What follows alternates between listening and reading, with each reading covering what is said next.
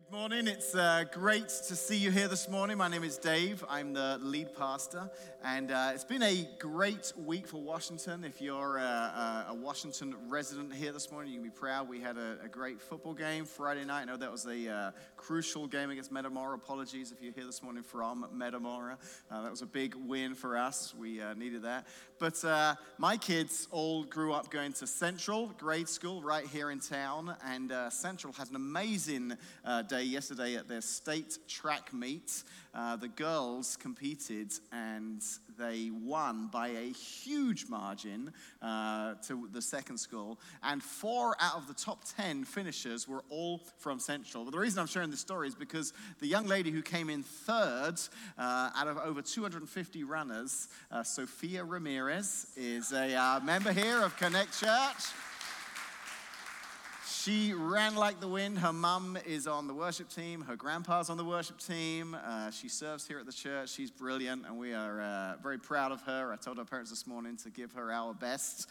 Great week. But if you're here for the very first time, we've been talking about, there he is, Nehemiah. So I expected that to be on the wall behind me. We've been talking about this guy by the name of Nehemiah. And if it is your first time here this morning, or if you've been gone a few weeks, you're going to feel like you've just tuned into a show to find out you're on episode 6. And you're like, I haven't got a clue what's going on here. So what we're going to do for you, and also for everyone else here who's been here for the last few weeks, we're going to just kind of recap on how we got to this point. Because here at Connect, we'll often teach in different ways. Sometimes we'll teach maybe a topical kind of message, and each week is a standalone subject on a standalone topic that might help you as a follower of Jesus, somebody who's exploring what it means to be a follower of Jesus. But sometimes we'll do what we're doing now. We'll take a book of the Bible, or we'll take a person in the Bible, and we'll kind of work our way through their lives, because there's a lot to learn about these men and women, these great men and women in Scripture. But the great thing is, not only can we learn about them and God's involvement and engagement in their lives, what we can learn is it shows us the character of God. It shows us how God is at work in the lives of people. And now we can look at our lives and we can see some comparison there, some similarities, and say, God, I see how you were with Nehemiah, and I believe you're with me too. I believe you're going to work in my life too. So to recap, the Jews have been conquered by the Babylonians. This is about 2,500 years ago, about 500 or 600 years before the birth of Jesus. Their city has been destroyed, the walls are in rubble, and now the Jews are living in exile all around the area. The Babylonians, this conquering army, they've now been conquered by the Persians. And the Persians, they're a lot nicer than the Babylonians, so they've allowed their prisoners, these Jewish people, to return to their homeland, which was a good thing. Some of the Jews had lived in Babylon and now Persia so long that they'd made a new life in this new place. And Nehemiah was one of those people. In fact, Nehemiah, not only did he kind of made this new life, he had a great life. He was the cupbearer to the king. Now, the cupbearer is the person who has to taste the drinks, sample the food before the king eats it. So it's kind of a scary job, because basically if someone's going to try and take out the king, the cupbearer is going to find out first as he drops dead, and the king will be like, cool, I'm not eating that.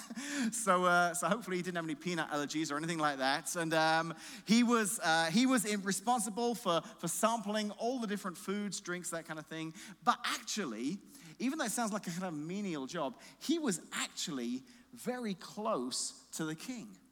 He was kind of like his chief of staff. It was actually a very significant role to have. He was a person of influence in the kingdom of Persia.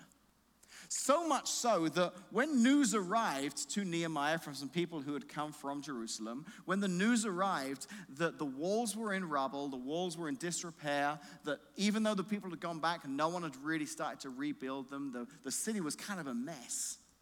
We learned early on in this series that Nehemiah was this man of empathy and prayer. It broke his heart to hear the state of Jerusalem. He said, God, I want to do something about this.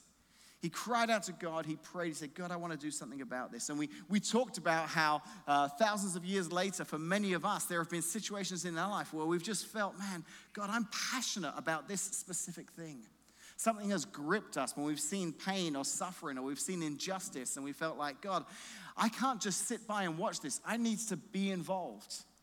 I need to be involved somehow. I need to change these lives. I need to be a part of that. We've cried out to God. And now many of us today, as followers of Jesus, have done just that, got involved and been involved in making a difference in the world in which we live.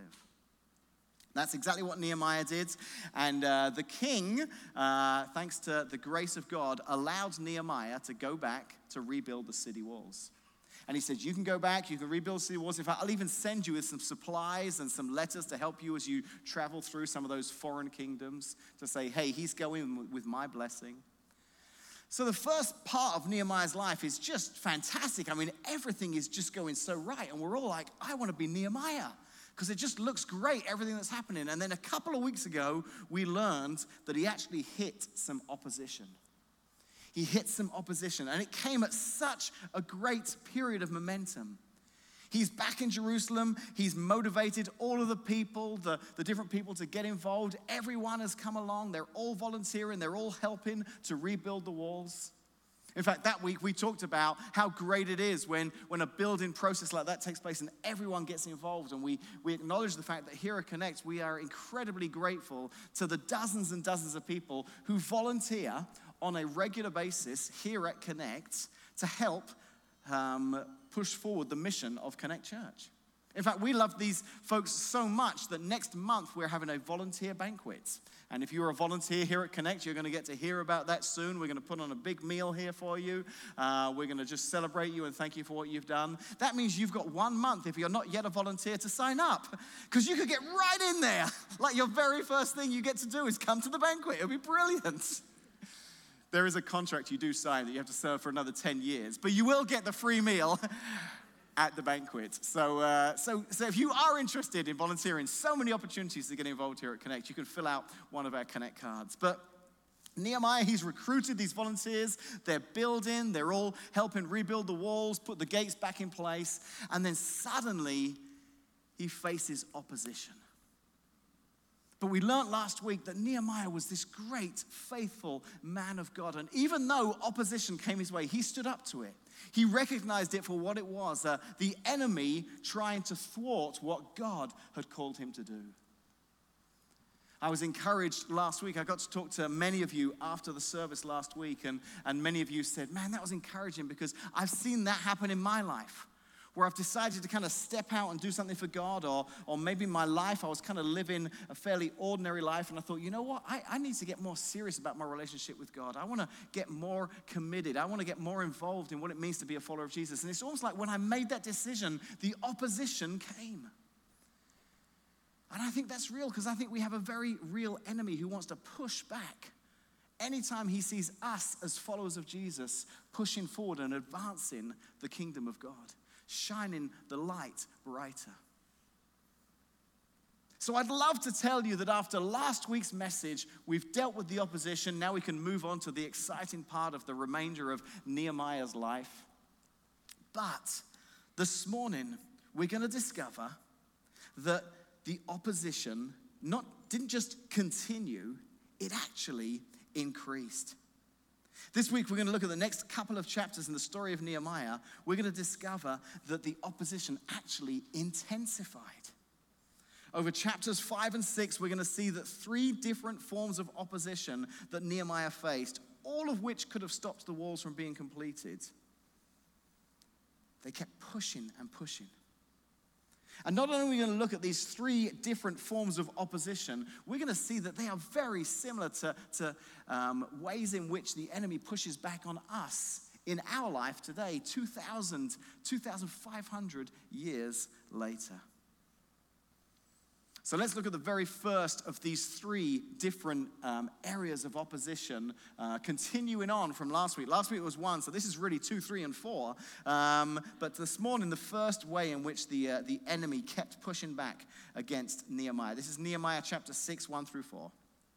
Sanballat, Tobiah, Geshem, the Arab, and the rest of our enemies, they found out that I'd finished rebuilding the wall. Nehemiah, this is his book. This is his memoirs. He's writing this. They found out that I'd finished rebuilding the wall and that no gaps remained, though we had not yet set up the doors in the gates. So the gates still haven't been, so there's still time. The city hasn't been completed. The walls are up, but the gates still have to be restored. And just on a side note, because I know some of you have been reading Nehemiah yourself, and probably a little bit sad that this hasn't come up yet. There was a gate called the Dung Gate.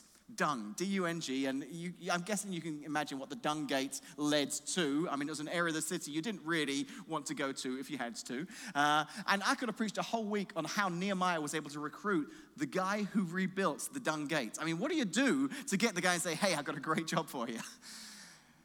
Bring something to block your nose. Sanballat and Geshem, they sent a message asking me to meet them at one of the villages in the plain of Oh No. Oh no. But I realized they were plotting to harm me. So I replied by sending this message to them. I am engaged in a great work, so I can't come. Why should I stop working to come and meet with you? 4 times they sent me the same message, and each time I gave the same reply.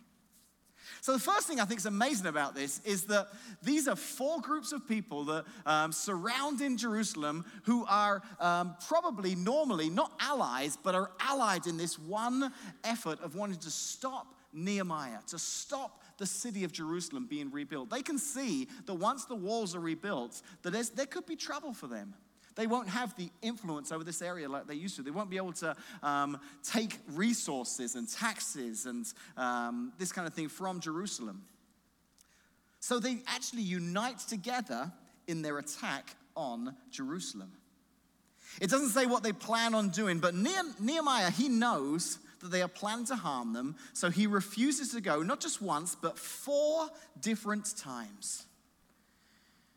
I think this is amazing that, because it would be easy to look at this enemy surrounding them and think, well, I should at least go and talk to them. Maybe I can talk them out of it. Maybe we can reach some kind of compromise. Maybe we can negotiate here. Maybe I can try and shout at them and argue with them and tell them that God's in this. But he doesn't even waste his time. He says, no, I'm not even going to come and meet with you.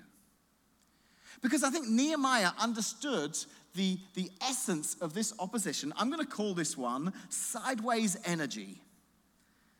Sideways energy, because I actually think this is kind of how this opposition plays out in our life today. You see, I talked a few weeks ago, didn't I, that said that there was a lot of parallels between Nehemiah rebuilding the wall and us here today, 2,000 years later, because we're builders. We're all a part of a big building project. We are responsible as members of not just Connect Church, but the church of Jesus Christ. We've been called to build the church. This challenge started all the way back in Jesus' time when Jesus said in Matthew 16:18, I say to you that you are Peter, which means rock, and upon this rock I will build my church, and all the powers of hell will not conquer it. Jesus is saying, hey, a mission begins today. That is to build the church. And for hundreds of years, 2,000 years from now, in Washington, Illinois, there will be a church called Connect Church that is there because hundreds of years prior to that, the church continued to be built. And we now are responsible for continuing on that and seeing the church continue to be built for the next generation. We're on a mission to build the church. But I think sometimes we lose sight of that vision, that mission, and we get caught up in some of these little things. That's how the enemy wants to distract us. He wants to cause us to get caught up in some sideways energy, is what I call it. And then we end up engaging with the enemy, and it takes us off mission and distracts us from the true goal of building the church, reaching people for Jesus. A guy by the name of Tom Rainer, he was the former president of Lifeway Christian Resources. He posted an article that I came across this week, and he discovered this survey that somebody had done on Twitter, and they asked people, hey, send in the craziest story that you've experienced personally of infighting within the church fighting over something that really seemed kind of pointless, kind of menial. He said there were so many responses that he had to pick just 25. I'd love to read all 25 this morning, but I had to narrow it down just to 5. So these are my 5 favorites. These are true stories. People have sent these in. People have responded. These were some of the things that Christians, followers of Jesus, got passionate about. They were like on mission. We've got to figure this out.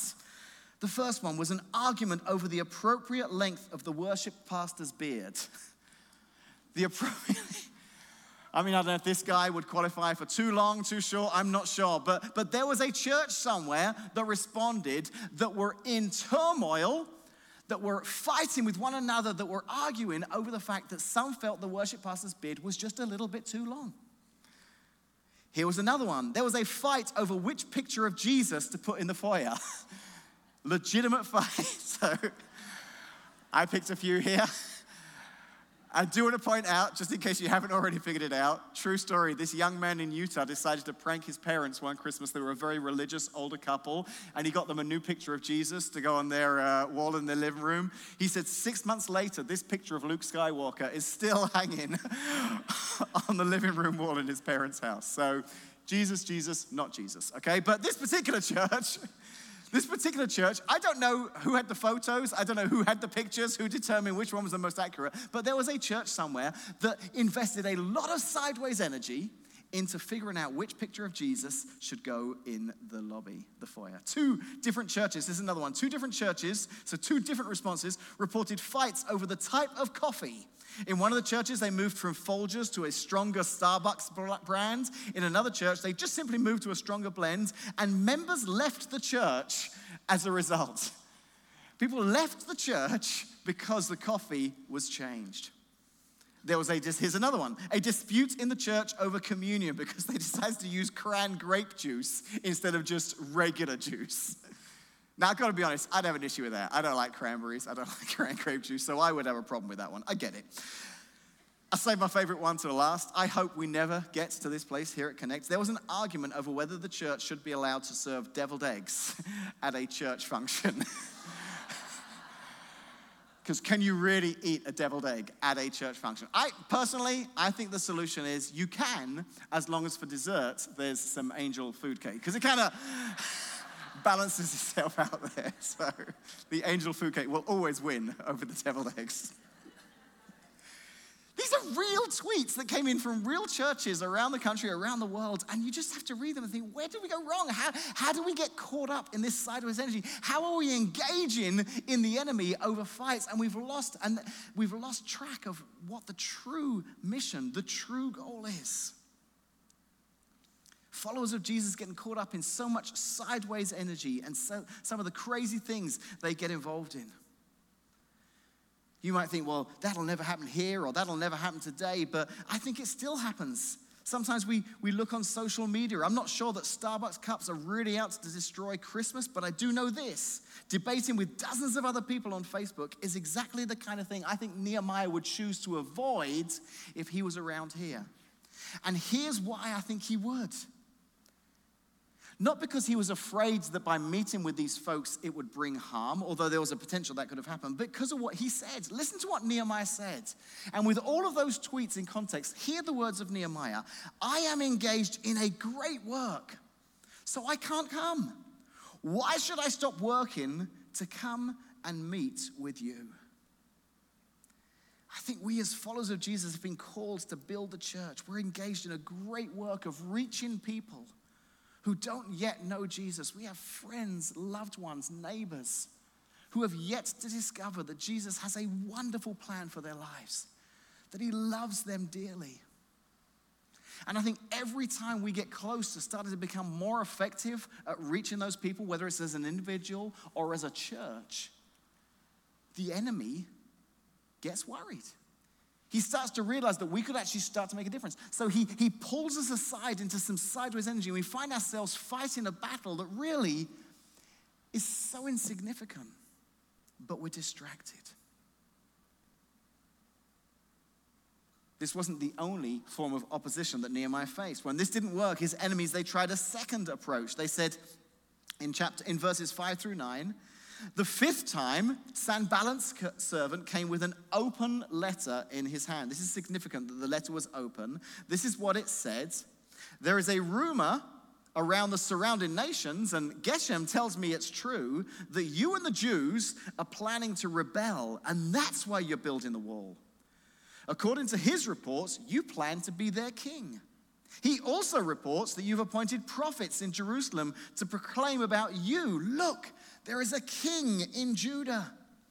You can be very sure that this report will get back to the king of Persia. So I suggest that you come and talk it over with me.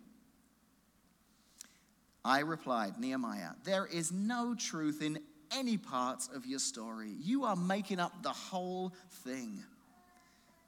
And then Nehemiah explains what was happening here. He gets it. He understands it. They were just trying to intimidate us, imagining that they could discourage us and stop the work. So I continued the work with even greater determination.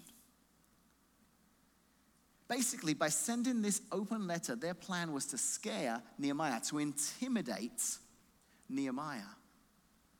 Because you see, in this day and age, a letter would be sent, and the only person who got to read what was in the letter was the person who wrote it himself. And then it was sealed, it was carried by messenger, and then it was opened again, and then the recipient of the letter would get to read it. But by sending it as an open letter, everyone along the way, it just became this big kind of gossip thing where it's like, did you hear what the letter says? Did you hear what the letter says? So all through the land. So what they're trying to do is to scare and intimidate Nehemiah, because they're saying, hey, by now the king of Persia will have heard the contents of this letter.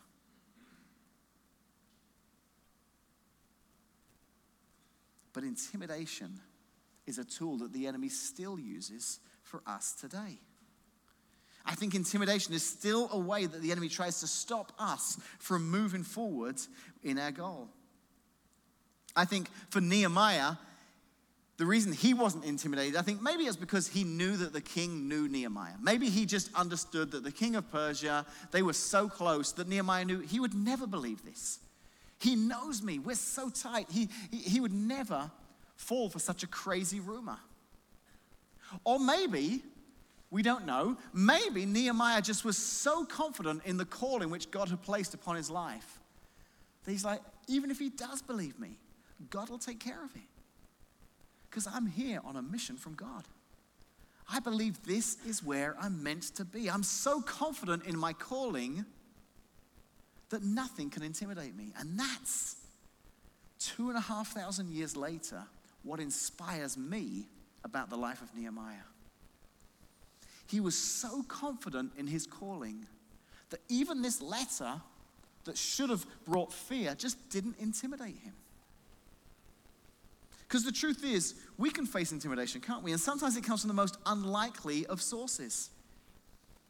I'm going to let you in on a little secret here this morning.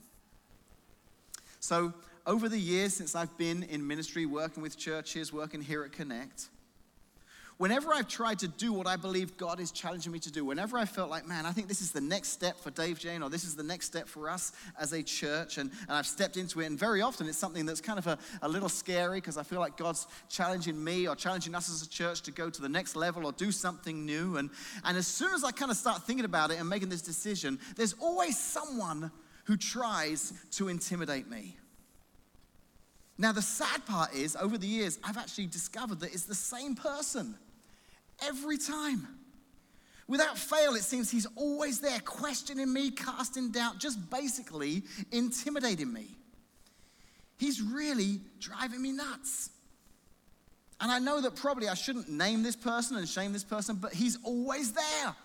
Always telling me, oh, you can't do that, that'll never work. And I've just had enough, so I'm going to reveal who this person is that keeps trying to intimidate me. It's this guy right here. I tell you, I've had enough of him. He's just always saying, oh, that'll never work, that'll never happen. And I'll come up with this great plan, and I'll think, this is what I think God can do. And almost instantly, this guy starts talking to me saying, yeah, but what about this? And what if that doesn't work? And I've had enough. I want to get rid of him. Look at him with that smile, and it's just driving me crazy. Maybe you face the same problem here this morning as well. Not that this guy drives you crazy, I hope. Maybe he does, I don't know, but I hope that's not the case. But maybe you've got someone similar in your life who looks a lot like you. And every time you step forward or you want to do something new with God, that intimidation, it doesn't come from outside, it comes from within. you come up with some really good reasons as to why what you're thinking of doing would never work. Or all the reasons that could go wrong, all the things that, and God has given us this great vision, and already we're talking ourselves out of it. And that's where I get inspired by Nehemiah. Listen to this verse again, verse 9. They were just trying to intimidate us, imagining that they could discourage us and stop the work. So I continued to the work with even greater determination. God, let that be my response when Dave James says to me, oh, that'll never work. Or that. Let that be something to inspire me to say, no, not only am I not going to listen to that voice, I'm going to continue on with even greater determination. So we've seen that Nehemiah faced some opposition from without, the enemy. Maybe from within, the potential to be intimidated, like some of us, from our own inner voice speaking down to us. But I think the area that shocked probably Nehemiah the most, it shocked me the most, was where the final area of opposition came from. And we're actually going to jump backwards now. We started in chapter 6. We're going to jump back to chapter 5 now. I've saved this one till last. Nehemiah chapter 5, verses 1 through 4. About this time, some of the men and their wives raised a cry of protest against their fellow Jews. They were saying, we have such large families. We need more food to survive. Others said, we have mortgaged our fields, vineyards, and homes to get food during the famine. And others said, we've had to borrow money on our fields and vineyards to pay our taxes. We belong to the same family as those who are wealthy, the people of Jerusalem. And our children are just like theirs. Yet we must sell our children into slavery just to get enough money to live. We've already sold some of our daughters and we're helpless to do anything about it, for our fields and vineyards are already mortgaged to others. Basically, what we discover here in Nehemiah chapter 5 is that the richer members of the Jewish people are exploiting the poorer ones. They're taxing them unfairly. Some of them are in a place where they've had to sell members of their own family into slavery as a result. And all of this went against the law of Moses that they all should have known. I think they probably did know. They just chose to ignore it. Exploiting one another. I wonder if Nehemiah found himself asking, what good would it be to build external walls around internal corruption? Imagine that. Nehemiah is literally on a mission to build the walls of Jerusalem. And in his heart, as he goes through this situation, thinking, what am I doing? I'm building walls that are basically just going to surround a group of people who have their own issues. There's this internal corruption. And check this out. So we've looked at some different forms of opposition that Nehemiah faced. Listen to how he responds to this one. When I heard their complaints, I was very angry. Nehemiah says, when I heard their complaints, I was very angry. We've never seen Nehemiah get angry about any of the other attacks. And I think it's because he expected to see that from the enemy. He expected the enemy of God. He expected these people on the outside, that kind of behavior. By pursuing God, by pursuing this mission to rebuild the walls, he expected there to be some resistance. But when he saw it come from within, when he saw his own people infighting, when he saw this going on where people were exploiting others, his anger rose because he saw this third level of opposition, and it was greed. It was greed. It was selfishness. And the truth is, I think thousands of years later, for us as followers of Jesus, this can show up in every area of our lives. And maybe it has an impact on other people in the church. Maybe it has an impact on our family or the community at large. But if we're not careful, we can fall into the same trap as the people of Jerusalem did. We too are aware of a law. Jesus taught about what it means to live our lives as if all we have is God's, to live a life of generosity. But there's this battle goes on, isn't there? Because we have to work against our own selfish inner desires, our desires to want to have more and more, to hold on instead of give. So Nehemiah tackles this problem head on. He challenges the people right there to make things right, to be generous, to give back, and to look after one another. Verse 12 talks about that. It says, they replied, we will give back everything and demand nothing more from the people. We will do as you say. This is a huge moment when Nehemiah confronts them, and they recognize they've done wrong, and they commit to changing their wicked ways. So then I called the priests, and I made the nobles and officials swear to do what they had promised. I shook out the folds of my robe, and I said, if you fail to keep your promise, may God shake you like this from your homes and from your property.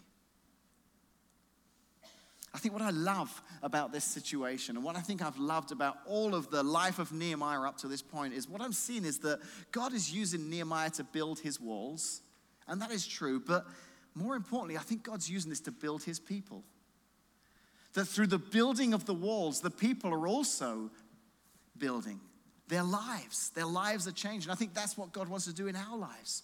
As we build the church, as we see God use us to reach others, he's also at work in our lives. And maybe one of those areas is in our greed, our selfishness, the way we look at our lives. Now, I'll be honest, I think one of the strengths of our church is a spirit of generosity. Anytime we've ever had an opportunity to give or to do right or to share or to do something for those maybe who are in need, you always step up. So I love that I see that, and I hope that continues to go on. Last year, at the end of the year, we did a big thing called Give 2020, where we raised money. We had everybody give just $20.20 each, and we pulled it all together, and I think some people may have given just a little bit more because we raised about $16,000 or $17,000, which was fantastic. And with all those funds, we were able to support 4 organizations that are making a difference in the world. In a few weeks' time, you're going to hear about this year's initiative. We've really got creative here. We've changed it all up. It's something brand new. This year it's called, big reveal, Give 2021. So it's totally different than last year. This year, we're going to ask people to give $20.21 each. So we're really, inflation here is going up. But our goal is to give people, as we approach the holiday season, and there's a temptation to get caught up in consumerism, and I want so much. And this will actually start right around the time of the Thanksgiving Black Friday sales, when everyone wants to just spend, just to help us. Man, I want to also be somebody who gives, somebody who's known for their generosity. So I hope now you'll start to plan on how you can be generous again this year, because I don't want to have to shake the folds of my plaid shirts up here on this stage like Nehemiah shook his robes. So in conclusion, after facing all of this opposition, we've looked in Nehemiah chapter 5, Nehemiah chapter 6. Listen to how chapter 6 comes to an end. In verse 15, on October the 2nd, the wall was finished. Just 52 days after we had begun. When our enemies and the surrounding nations heard about it, they were frightened and humiliated. They realized this work had been done with the help of our God.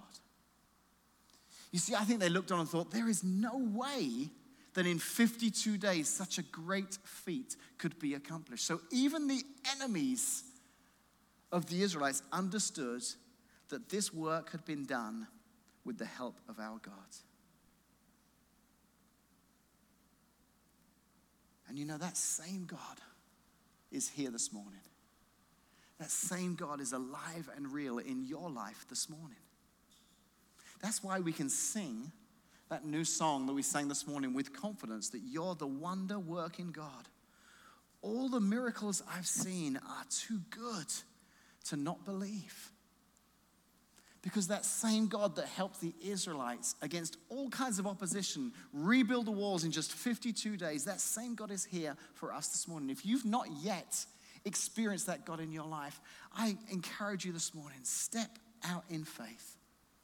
Make that decision. Say, God, I want you to be a part of my life. Because even when opposition comes, I still see the evidence of how you walked alongside Nehemiah. You helped him stay focused on the task. And because he chose not to get caught up in any sideways energy, because he chose not to be intimidated, because he addressed issues within his own people of greed and selfishness when they arose, because he kept focused on you, in just 52 days, the walls were rebuilt. I don't know about you, but I want to live a life where people look on and the only thing they can say is this work had to have been done with the help of our God. Let's pray. Father, we're not done yet. There's more to the life of Nehemiah that we're going to look at here next week. But God, this is a great moment in the life of Nehemiah. Because this morning we look at some more opposition in his life that we can completely relate to in our own lives. Even though this happens 2,000 years ago, we face that same kind of opposition in our lives, and we know it. Intimidation, getting caught up in things that are off mission, Lord, greed, selfishness, all these kind of things, Lord. They can distract us from this great goal you've given us, Lord, of building the church. But like Nehemiah, we can be confident this morning that if we stick to the task, that people will look on and say, man, that is incredible. There's no way that church could have moved into that building so early on. It had to have been the work of God. There's no way that person's life could have changed in such a drastic way. It had to have been the work of God. Time and time again, Lord, we hear story after story of you at work in people's lives, changing people's lives. And we thank you, Lord, that you truly are, this morning, the God that we sang about, that wonder working God. Too good to not believe in. Help us experience more of you in our lives, we pray, in Jesus' name.